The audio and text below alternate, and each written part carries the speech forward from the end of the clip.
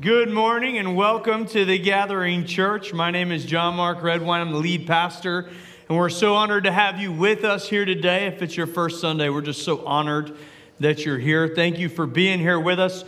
Before we get started with our message, I want to take just a moment to talk about our legacy offering. I announced just a few weeks ago that on December 8th, we'll be taking up legacy offering here at the Gathering Church. Let me give you a little bit of information about this if you're just showing up for the first time. We are a brand new church, and we believe that God has called us into this city, into this time, into this place to leave a lasting legacy, a legacy of life change here in our city, a legacy of freedom and purpose here, and then to leave an eternal legacy on as many people as we possibly can. And so we have chosen 4 distinct areas that we are investing as much as we can into in order to leave that legacy. And so we are inviting you to partner with us. The reason that we announced this a few weeks out and have been talking about it is we do not believe in giving out of compulsion or guilt. We do not want to bring an offering heavy pressure onto you and try to just pressure as many people into giving as possible. What we would rather do is share with you what we're doing a few weeks out so you have time to plan and prepare and pray, and then tell you what we intend to do with it. And then instead of us asking you to give, what we would do is ask you to ask God how He would have you be a part of this, or if He would have you be a part of this. And so last week we talked about our first legacy lane, which was church planning. This week I want to talk about our second legacy lane out of 4, and that is the Gathering Church, our church here. We are a young church, only 3 years old, and this year our young church became fully self-sustaining financially. That is rare. That is amazing. Yes, that is a big deal. That is because of your generosity, and we are so honored and grateful. What that means is when our church first started, we relied entirely on outside giving from other churches and people, and we no longer rely on that support in order to exist. Now, thanks to your generosity, we function consistently on a 90-10 budget, which means we tithe the top 10% and then run on the other 90%, with our goal for next year being to be able to run on an 80-10-10 budget, which would be to tithe 10%, save 10%, and run on the remaining 80. We are well on track to that goal. We've hit it 3 out of the last 6 months, and believe that it will not be long before that is our regular, and we will our endeavor will be to increase those margins as we grow. And so, as a new church, that is just now walking on its own. We still have some costs, a lot of costs associated with being portable that exist outside of our regular budget. And so this campaign will allow us to do some necessary updating and purchasing in order to continue to create excellent, safe, and clean environments for our kids and for our worship experience. And that is not all. We do not plan on being portable forever. Our goal is to start an exploration fund that we will feed for the next 3 years with the goal of, at that time, pursuing a permanent home for the Gathering Church. Our goal, is to take on as little debt as possible and to be as wise as possible in that. And this is a very difficult city for real estate, and so that is why we are starting to prepare for this now. And so I wanted to let you know that is where our eyes are on the future, that when you give to this legacy offering, you are a part of leaving a legacy in our city by creating a permanent home for this church that God has planted here. And so we are very excited about that. That is December 8th, and so let me encourage you to be asking God how you can be a part of it. Today, we are in week 3 out of a 5-week series called Stress Out. It was originally going to be a 4-week series, but trying to pack all of this into 4 weeks stressed me out. And so we have added a week onto the back end. And here's the idea is that we know that this is a stressful time of year.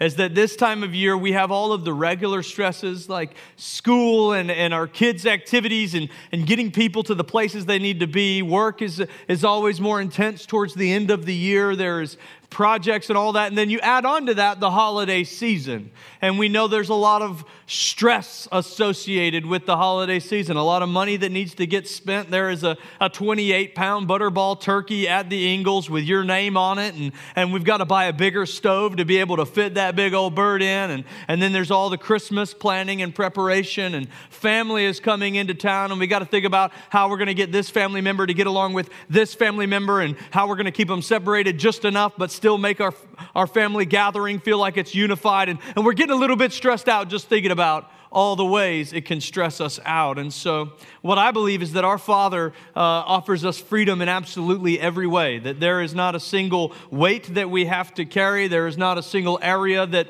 holds us back that He does not offer freedom from, and that includes stress. I think often we talk about stress in terms of management. We are going to manage stress. We will manage it because we will always have it. But I do not accept that that is the way we have to live as followers of Jesus. And so in this series, instead of talking about managing stress, we are talking about how to get the stress out of our lives. We want to get joy in and stress out. That is the dream that He has for us. We've been looking at Luke chapter 21, verse 34 as our theme verse for this series. And it says, be careful, or your hearts will be weighed down with carousing and drunkenness and the anxieties of life. And that day will close on you suddenly like a trap. And we've talked about suddenly in this series. And we've talked about our time, and we've talked about the weight. And what I want to spend the next couple weeks talking about is the anxieties of life, these things that are a part of our lives, that are a part of all of our lives, that cause us so much stress. Next week, when you come back, we're going to be talking about stress in relationships, how to get the stress out of our relationships and the way that we deal with people. We're going to talk about the stressful people in your life. Come to church with a stressful person in mind. And just so you know, somebody might be coming to church with you on their minds. And we're going to talk about that too next week. We're going to get the stress out of our relationships. And then the week after that, as we close, we'll talk about work and how we get the stress out of our workplace. We're going to call that one, Take This Job and Love It.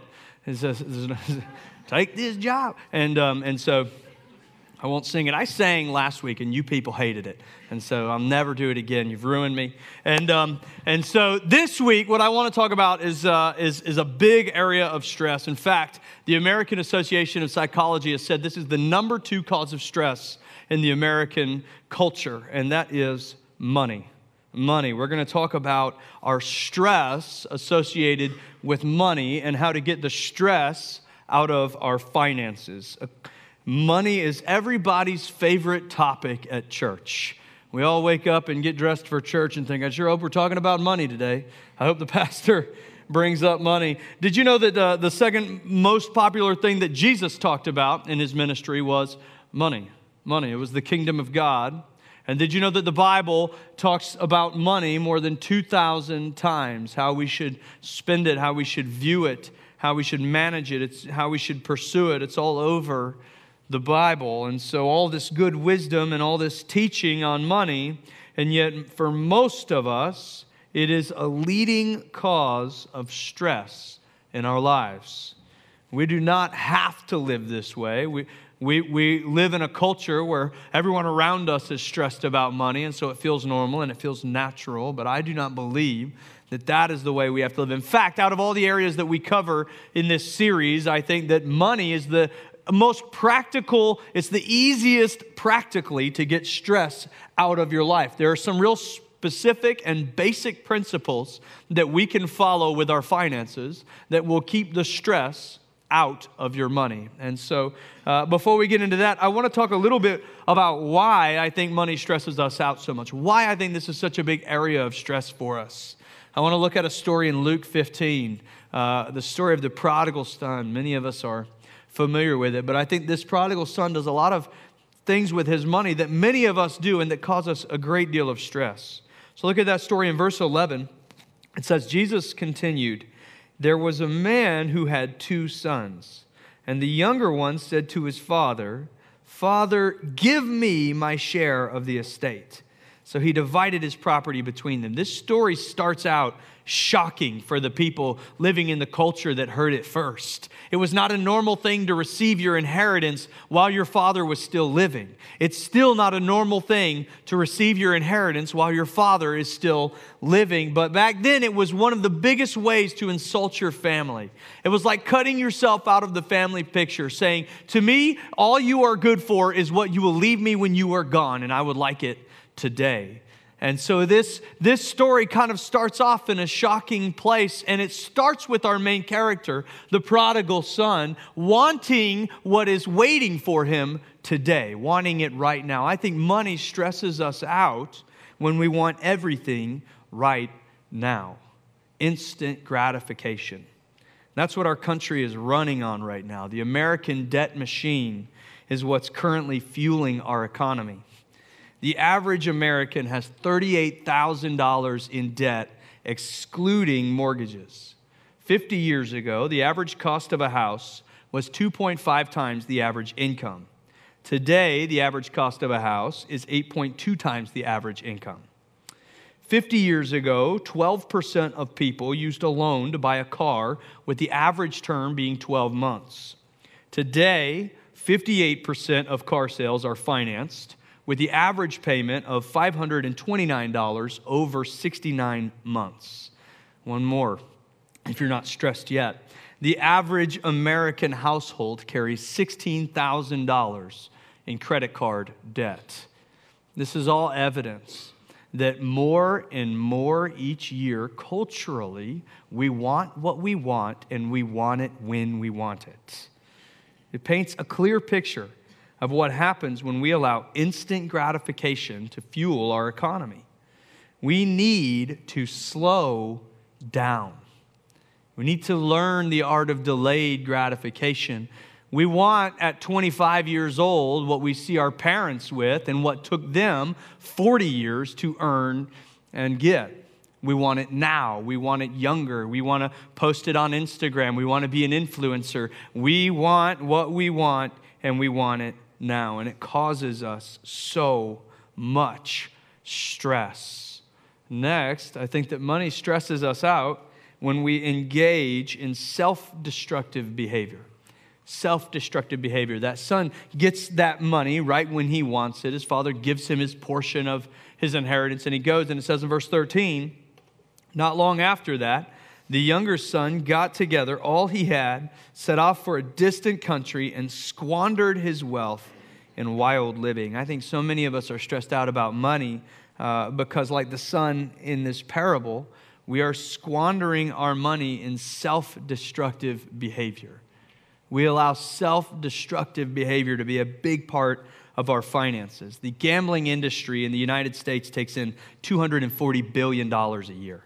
$250 billion that we are spending on chance, on entertainment, just for a moment. Or maybe shopping is your vice. When you get stressed out, you fill up that Amazon cart. Where's my shopaholics at? That Amazon cart just gets fuller and fuller the more stressed you get. I think right now I have 8 items in my Amazon cart. I'm speaking to you as you today. This is me. This is my struggle, is this area. I just want to shop a little bit. It's going to make me feel a little bit better. Or you go searching for that new pair of shoes to cheer you up. Or you go out, I had a hard week. I deserve this jacket that's like the other 7 jackets I have in my closet, you know. Or you go out on weekends maybe and you drink $300. One thing that I used to do that brought my wife a lot of stress was something called, she would call it stupid generosity. Stupid generosity is when you are generous with money you do not have. I would take all my friends, I'd say, let's go out, guys, let's all go out. And I'd take all my friends out and we'd go do a bunch of cool stuff. And I'd be like, you know what, I got it. Let me pay for it. I love you guys, man. Let me buy dinner and drinks and let's go out later and I'll do that. I'll pay for that too. And I would pay for my friends, and Rael would see this bill. She'd be like, how much did you spend? I was like, well, I spent this much, but I just wanted to be generous because I love these guys so much. And she'd say, but you don't have that money. So it's not generosity, it's stupidity. Stupid generosity is not real generosity. Maybe you're stressed out because of self-destructive behaviors. Or maybe you're stressed out about money because you are spending all of it. All of it. In Luke chapter 15, verse 14, it says, after he had spent everything. My dad used to tell me whenever we would get birthday money, just because you have it doesn't mean you have to spend it. And he would say that right before we went to the toy store. How many of you know I did not receive that advice? I was in that toy store with $20 trying to figure out how to spend exactly $20. In fact, what I would usually do is go to my mom and say, Mom, can I have another $6 because it's just a little bit more than what I got? And my mom is a good mother, don't you know? She said, of course, hon. And now, as an adult, here we are doing the same thing. I'm almost got enough. This credit card, this loan will get me the rest of the way. We spend every penny we have. Maybe you are an adult doing the same thing, making $4,500 a month and spending $4,500 a month down to the penny, paycheck to paycheck. And as our income increases, so do our car payments. So do our house payments. We have more money to spend, and so we buy more expensive groceries. Where are my Whole Foods people at? Don't raise your hand because I'll know you're bad with money. You know what I'm saying? I had a couple one time asked me for some financial wisdom. And they came in and they said, we're struggling. Can you help us? And I said, sure, I'll try. And I said, bring me your grocery receipts. They were struggling, living paycheck to paycheck. So just bring me your grocery receipts for a month. And let's look at that. Let's start there. Let's see what we can change. And their grocery receipts in 1 month was $700 for 2 people. My family of 4 spends significantly less than that every month. And so I was asking questions, trying to figure out what was going on here. We having avocados at every meal. What's the deal? And I discovered that they would only shop at the Whole Foods groceries. Gave Aldi no love. And I said, here's your first step, Ingles, okay? I'm just saying, Advantage card. And so here's my point. I've offended a lot of you guys. I could tell you love your Whole Foods. It's fine. We can find a better way though. Just because you have it, doesn't mean you need to spend it. And if you do, it will cause you more stress, because look what happens to this man in the story. He spends everything that he has, everything, no margin, no leftover. And after he had spent everything, there was a severe famine in the whole country, and he began to be in need. We get stressed out when we are unprepared for storms, when we're unprepared for the famine that's coming, when we're living at the absolute edge, and something comes that was unexpected. Speaking from experience, few things are more stressful than an unexpected famine you're not financially prepared for. Living paycheck to paycheck and your car stops working. Living paycheck to paycheck and that property tax bill shows up that you forgot comes every single November. These reasons and many more make money one of the most stressful things in our lives. Managing it, spending it, saving it, investing it, earning it, all cause us so much anxiety and so much stress and so much worry. It becomes one of the driving forces for stress in our lives. We weren't made to live this way. There is another way.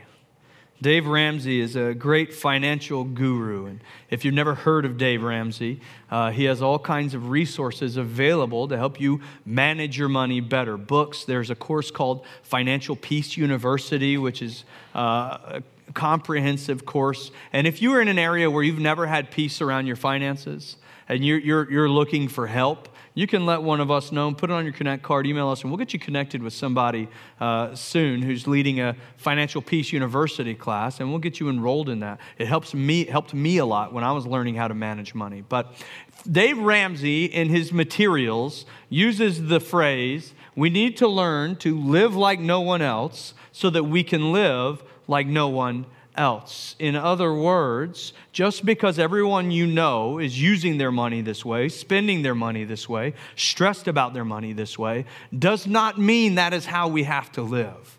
That if we make some choices to follow some specific principles now, that we can live in a way that is stress-free around our finances, where our finances become a blessing to us and others rather than the highest source of stress in our lives. And I believe that is how we were made to live, because our God is not a God of stress. He is a God of peace. It is all over the Bible. Peace is what He offers us. Peace is who He is. Peace is what He brings us. And yet we allow so much stress into our lives in areas that are so simple to get the stress out of. It's not His nature. Isaiah is describing who Jesus will be. As the prophet prophesies, he says, "For unto us a child is born, and a son is given, and the government will be on His shoulders, and He will be called Wonderful Counselor, Mighty God, Everlasting Father, and Prince of Peace." It is His name. He is the God of peace. It is who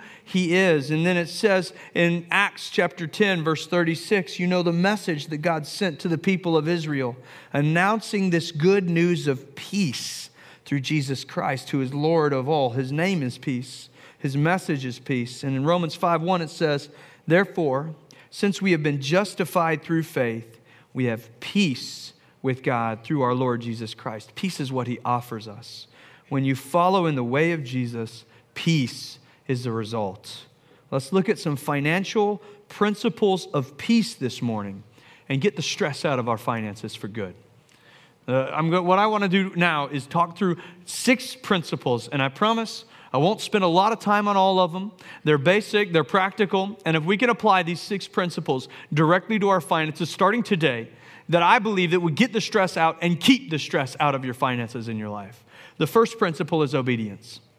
Obedience. In fact, as far as principles the Scripture teach us that will allow us to live a stress-free life, this is one of the chief among them. Obedience.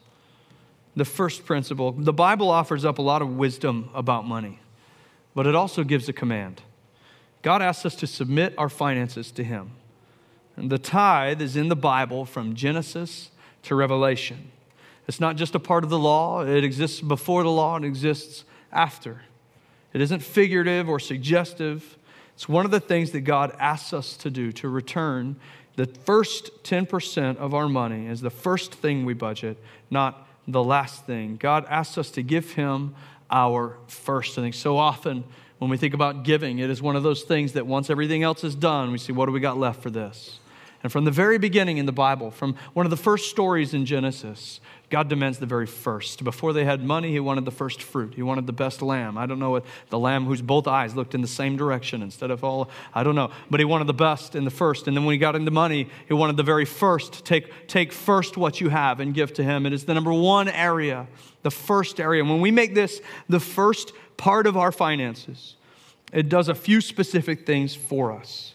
In Deuteronomy chapter 14:23, it says, "The purpose of the tithe, the purpose of tithing is to teach you to always put God first in your lives." So here's what God knows about us.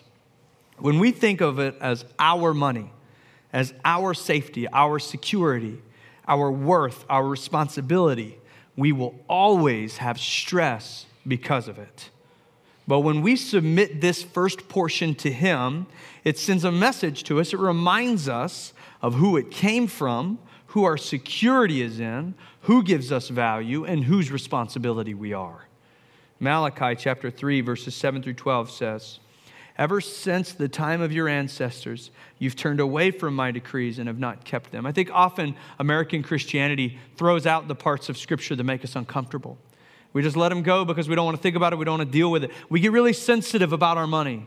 We don't want to talk about it. We don't like other people knowing about it. We're very private and protective over it, more so than other areas. We get easily offended when people talk about it. We shut down when somebody asks about it. And I think it's one of those things that above other areas, there is a greater private tension around. And I believe that is our enemy's strategy.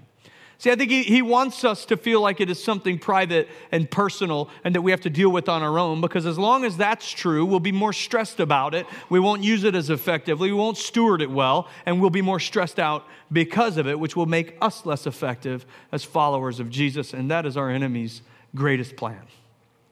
It goes on, he says, "Return to me, and I will return to you, says the Lord Almighty."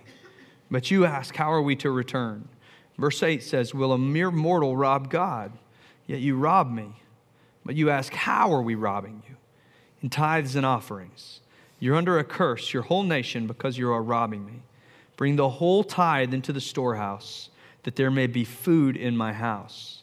Test me in this. There's only one place in all of Scripture where God dares the people to test him, and it is here in this area.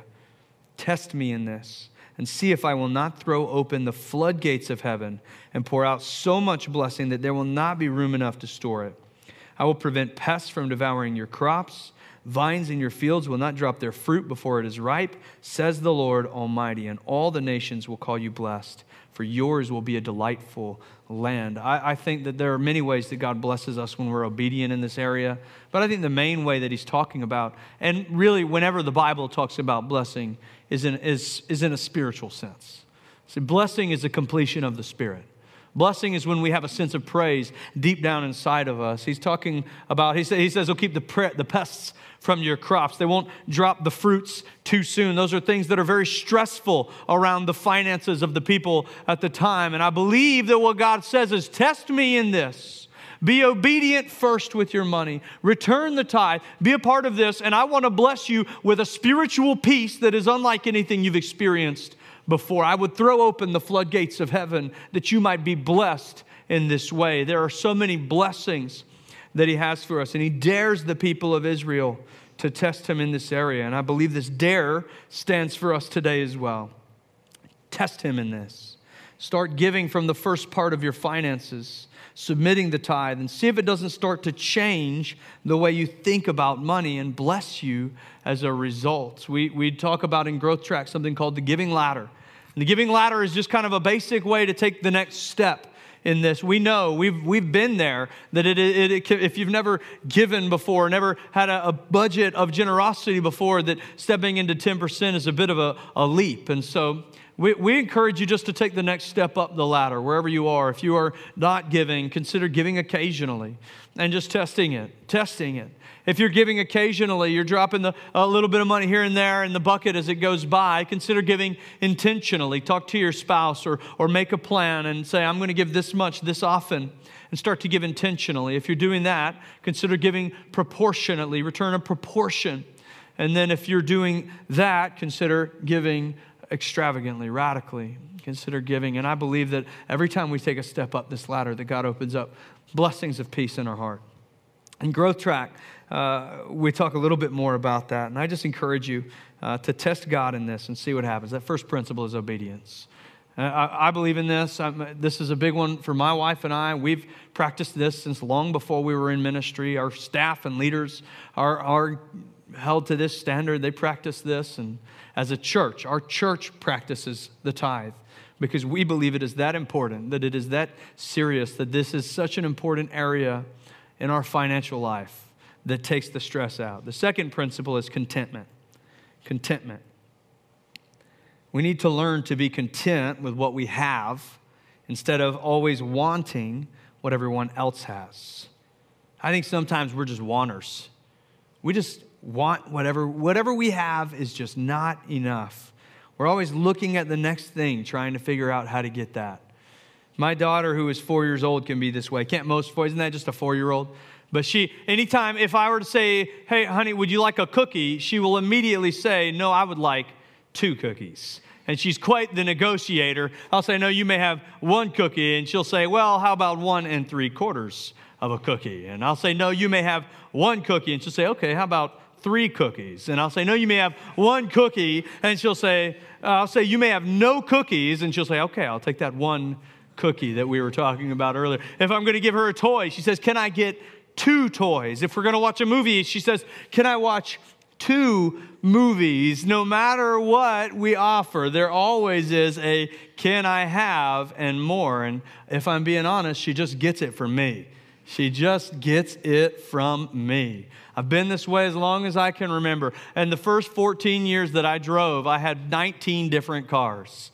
19 different cars, 8 Jeeps. I mean, I was just always, anytime I bought a car, I immediately got on Auto Trader and started to think about how much money I could get for it and what I could get next. I was constantly thinking, what else is anytime I get real stressed, I'd say, hey, Rael, I'd like to sell my car. I think I'd like a new car. I was always moving through them. I fill up my Amazon cart when I get real stressed out, and I'll go look at that, and it'll be like a pair of shoes that I already have. I'll have 3 different versions of it, in the cart, and what I'll do is I'll say, okay, I need to have self-control. I need to be content, and I'll move it from the cart to the wish list. You know what I'm saying? Get it down there on that wish list for a little while, and then you know what? The worst thing Amazon ever did to me was they added the Buy It Now button, where you just swipe. Doesn't even go to the cart. It just goes straight to your house. You just swipe it, and the doorbell rings, and they're like, got it right here. And so I'll move it to the wish list for a little while, and then after that, I'll delete it. Okay, fine. I don't need that. I'm fine. Everything's good. I have to do mantras with myself.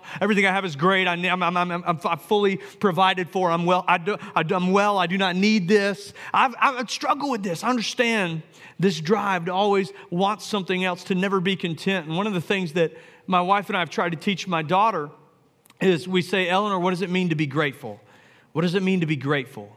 And she'll answer back, to be happy with what I have instead of wishing for what I don't have. And I just wonder, at what point am I going to learn this? What does it mean to be grateful? To be happy with what I have instead of wishing for what I don't have. I just think if we could just learn contentment, if we could just learn to be okay with what we have, to say I'm provided for, I have what I need, I do not need more. There's always a social media influencer or a commercial. Commercials work on me, y'all. They work. There will be a commercial for something come across the TV, and Ray will be like, don't look it up. And I'll be like, all right, fine. They just work on me. There's always something in this culture to remind us of what we don't have and the ways we'll be happier if we have it. But a funny thing happens. No matter how many things we accumulate, they don't bring any more joy. They don't bring any more peace. They don't bring any more satisfaction. They just send us searching for more and more and more to try and fill those voids. I think contentment, if we could learn this principle of gratitude, of contentment around our finances, we would get a lot of the stress out of our finances. It says in 1 Timothy chapter 6, true godliness with contentment is itself great wealth. After all, we brought nothing with us when we came into this world, and we could take nothing with us when we leave it. So if we have enough food and clothing, let us be content. We've just got to learn this art of contentment, believing that we don't have to have a thing in order to be joyful. In fact, I was talking with somebody this week about a documentary series I loved called The Men Who Built America. Did you guys ever see that? It was John B. Rockefeller and J.P. Morgan and Cornelius Vanderbilt and all these guys that had basically all the money in the 1800s. And kind of at the end of every single one of those shows, they would talk about how miserable all these people were. And it's just over and over again, we can see it, that it isn't the things that we have that bring us the joy that we think that they will. And yet we still want more. We need to learn contentment.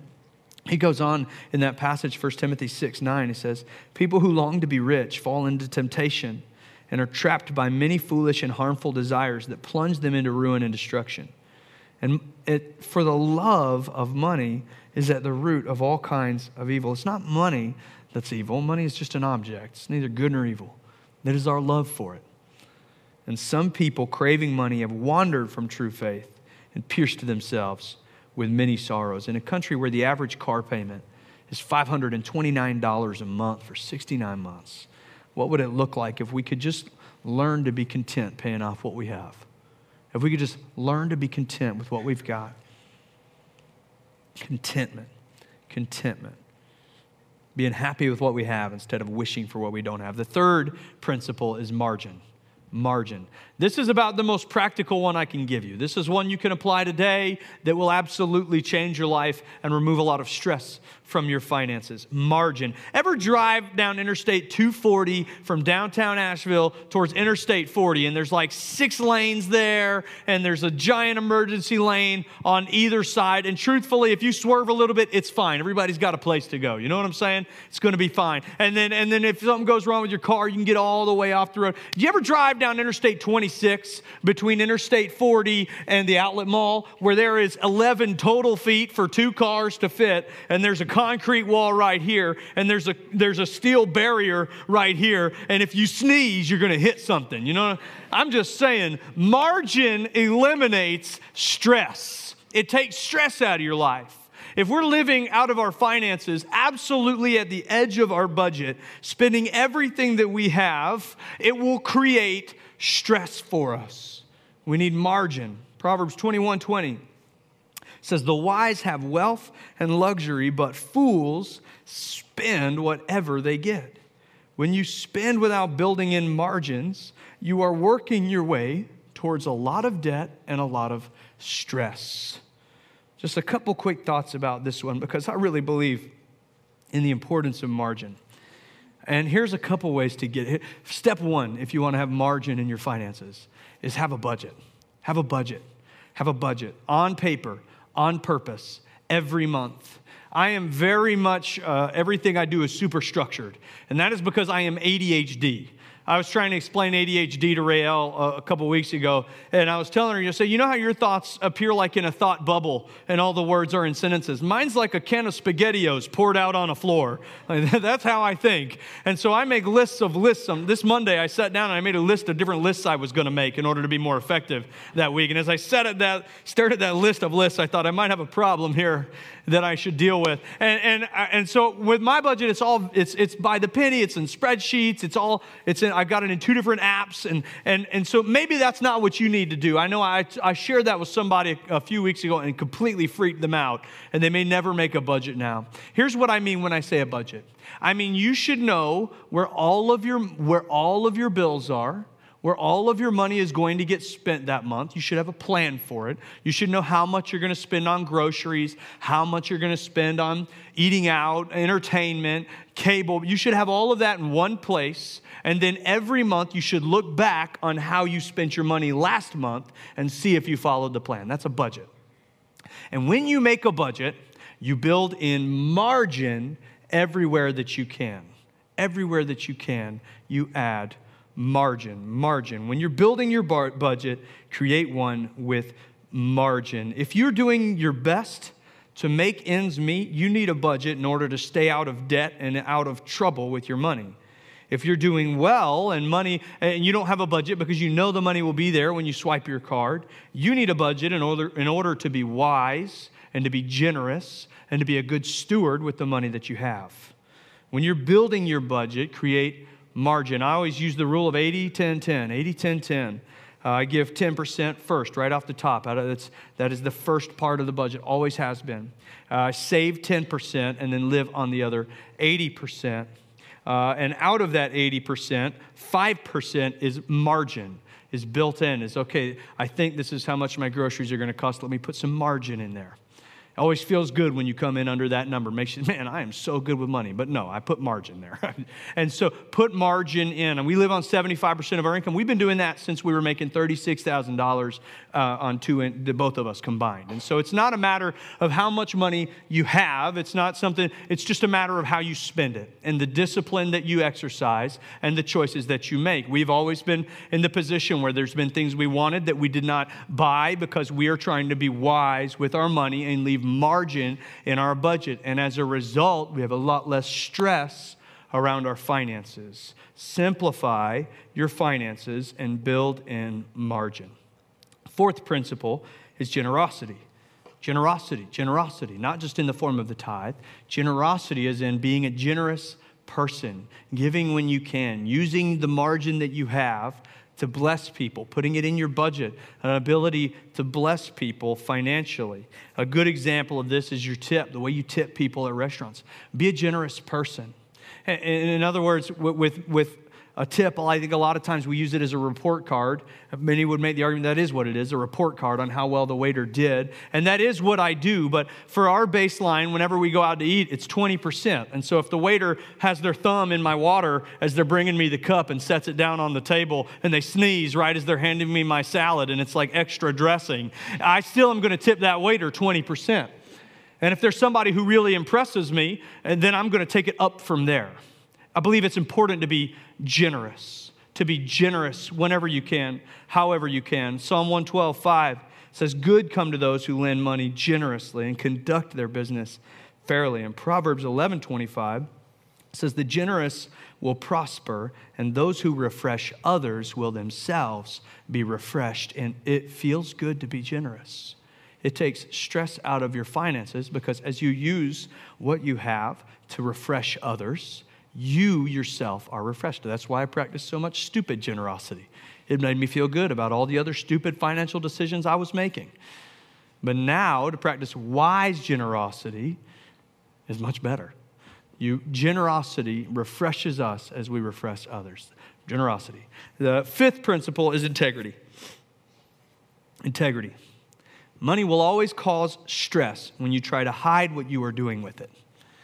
Money will always cause you stress when you are spending it on things that you need to hide. Integrity. Integrity. Integrity is doing the same thing in private that you would do in public. 2 Corinthians 8:21. We are careful to be honorable before the Lord. We also want what everyone else to see to be honorable. We also want everyone else to see that we are honorable. What I do in private should be the same thing that I do in public. If you are spending your money in a way that you need to hide from your spouse, if you get nervous every time she logs on to your bank account, every time that she asks about the budget, then something is wrong. And that will always bring you stress. It will always bring you stress to have to hide something you are doing with your money.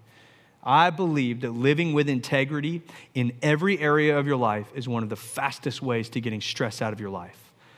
Because very few things add stress, add strain, add anxiety, add depression to your life than a lack of integrity and the pressure that it puts on you. Very few things put a weight on you than having to hide something. And I think so often in our money, we hide little things and we justify it until it gets out of control and it creates stress. So let me encourage you. Operate your finances out of a place of integrity as often, 100% of the time, and give opportunities to balance and check that integrity as often as possible. Finally, this morning as we close, the last principle is a big one, and it's just dependence. Dependence. We put such a high priority on being independent. We want to be in control of our fate, of our finances, of everything, and we look at it as our money, our security. Look what I've done. Look what I've accomplished. Look at how I've prepared. And as a result, the tighter we hold, the more stressed we are, the more strained we are. But over 20 times in the Bible, God says to trust Him for our provision, to trust Him, to rely on Him, to remember that it comes from Him, that He is the provider, that He is the one who blesses us, who gives to, in Jesus' big message on worry that He gives in the Sermon on the Mount in Matthew chapter 6. One of the chief areas He addresses anxiety is our desire to be provided for. And Jesus says, don't worry about these things. Look at the flowers of the field and how beautifully they're dressed. And they're here today and gone tomorrow. And if our Father provides for these, how much more richly will He provide for you? See, He will. We just have to learn to depend on Him, to trust Him. When we're well provided for, we need to remember who it comes from, who to submit it to. Dependence on God in our finances. Release that desire for independence. Release that desire to stand on your own and the pride that comes with it. And learn to trust in the one who has said, I will provide for you. Who in prayer, Jesus says to pray, give us this day our daily bread. God, provide for me. See, I think finances is one of those areas that the enemy has successfully secularized. We think it's just separate from God. Even if we tithe, we still think of our money a lot of times as separate from God. Oh, I give this to the church. The rest of this belongs to me. This is my money. I'm going to spend it my way. I'm going to earn it my way. I'm going to protect it my way. I'm going to provide for my family with it. I'm going to provide for the people close to me with it. I'm going to use it. This is me. We think that this is a material thing, that it's a thing that exists in this world apart from God, but the reality is it was always supposed to be spiritual. And if you follow Jesus, every aspect of your life should contain permission for the Holy Spirit to do his work. We are spiritual. We have a spirit inside of us. If you follow Jesus, you have his spirit inside of you. Let the Holy Spirit into your finances. Let God into your finances. Let finances be a spiritual thing in your life. Whenever I do the budget every month, one of the things that I do is I pray before I do it. And it's a simple prayer. It's like a ritual for me now, but it is heartfelt, and I mean it. And I just say, God, thank you so much for what you provided for my family this month. I thank you for every ounce of provision. I know it comes from you. I just ask that you would give me wisdom and discernment on every penny. Help me to operate with integrity. God, give me the ability to be a good steward. Anything that is unnatural to me, Father, let your Holy Spirit fill in the gaps. Help me to be content and wise and to be a blessing to somebody with this money this month. Every time. Because I need my money to be spiritual so that I don't have to stress about it and feel like it's my responsibility, my job. And here's the good news. If you've operated on your own and without allowing him into your finances, then you may have some hard work to do to get ahead. There may be some hard work ahead. I've been there. I've been through it. I've done it all. I've been as irresponsible as you could possibly be with money. And I've had to learn through painstaking processes how to get out of that. But you can begin to depend on God today. Right here, right now, today, you can say, God, I want you in my finances. I want peace. I want freedom. I want to be released from this stress, from this strain. I don't want to hide it anymore. I don't want to carry it anymore. I don't want to be responsible for it anymore. I need you here. And he will receive you with open arms. Open arms. In Luke 15, that story ends like this. He's got nothing left. He spent everything that he had. The storm came. He wasn't prepared. And he said, I will go home to my father and say, Father, I have sinned against both heaven and you. I'm no longer worthy of being called your son. Please take me on as a hired servant. This was the speech he prepared for himself. We just try to justify, and we think, even here, he's going to go depend on his dad, and he thinks, let me make sure I'm doing this my way. But before he can get a word in edgewise, it says he returned home to his father. And while he was still a long way off, his father saw him coming and filled with love and compassion, ran to his son, embraced him, and kissed him. This is who our Father is. This is his heart. It's his nature. He will receive you right, no matter how many bad decisions you've made, no matter how much you've hid, no matter how much guilt you feel, shame you feel, hurt you feel, anxiety you feel, stress you feel. He is waiting to receive you with compassion, with love. He wants to give you joy. He wants to give you peace. He wants to help you to live in a way that is better than anything you ever dreamed of, with more blessing than you ever imagined. He's got it prepared for you. We just have to make the decision to depend on him. Money doesn't have to be your main area for stress. We can begin to apply these simple principles of peace. We can stop believing that we could do it all on our own. And we can invite his wisdom, his word, his spirit into our finances. And he will receive us and he will release us. If you're in here this morning and you've always had stress around money because you've always had to do it on your own, and all these areas of your life, whether it's relationships or work or time or money or just life in general, has brought you anxiety and strain and stress. And it's because you've just tried to do it by yourself. You've never been in a relationship with Jesus. Let me encourage you that all of that can change today.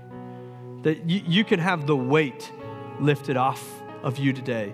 Jesus says, come to me, all you who are weary, and I will give you rest. For my yoke is easy and my burden is light. So you can lay the weight down at his feet and he will receive it.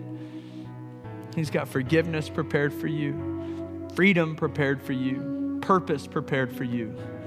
All you have to do is just say yes to an invitation that he offered 2,000 years ago. If that's you this morning and you'd like to enter into a relationship with Jesus, every head bowed, every eye closed, say this prayer with me. Father, thank you for making a way for me to be free. Forgive me for all of my sins. Forgive me for trying to do it on my own. Forgive me for trying to make it on my own. I believe in you, Jesus. I believe that you paid for my freedom on the cross, that you offered me life, and I invite you into my heart today. I give myself to you, everything that I am, from this moment forward. In Jesus' name, amen.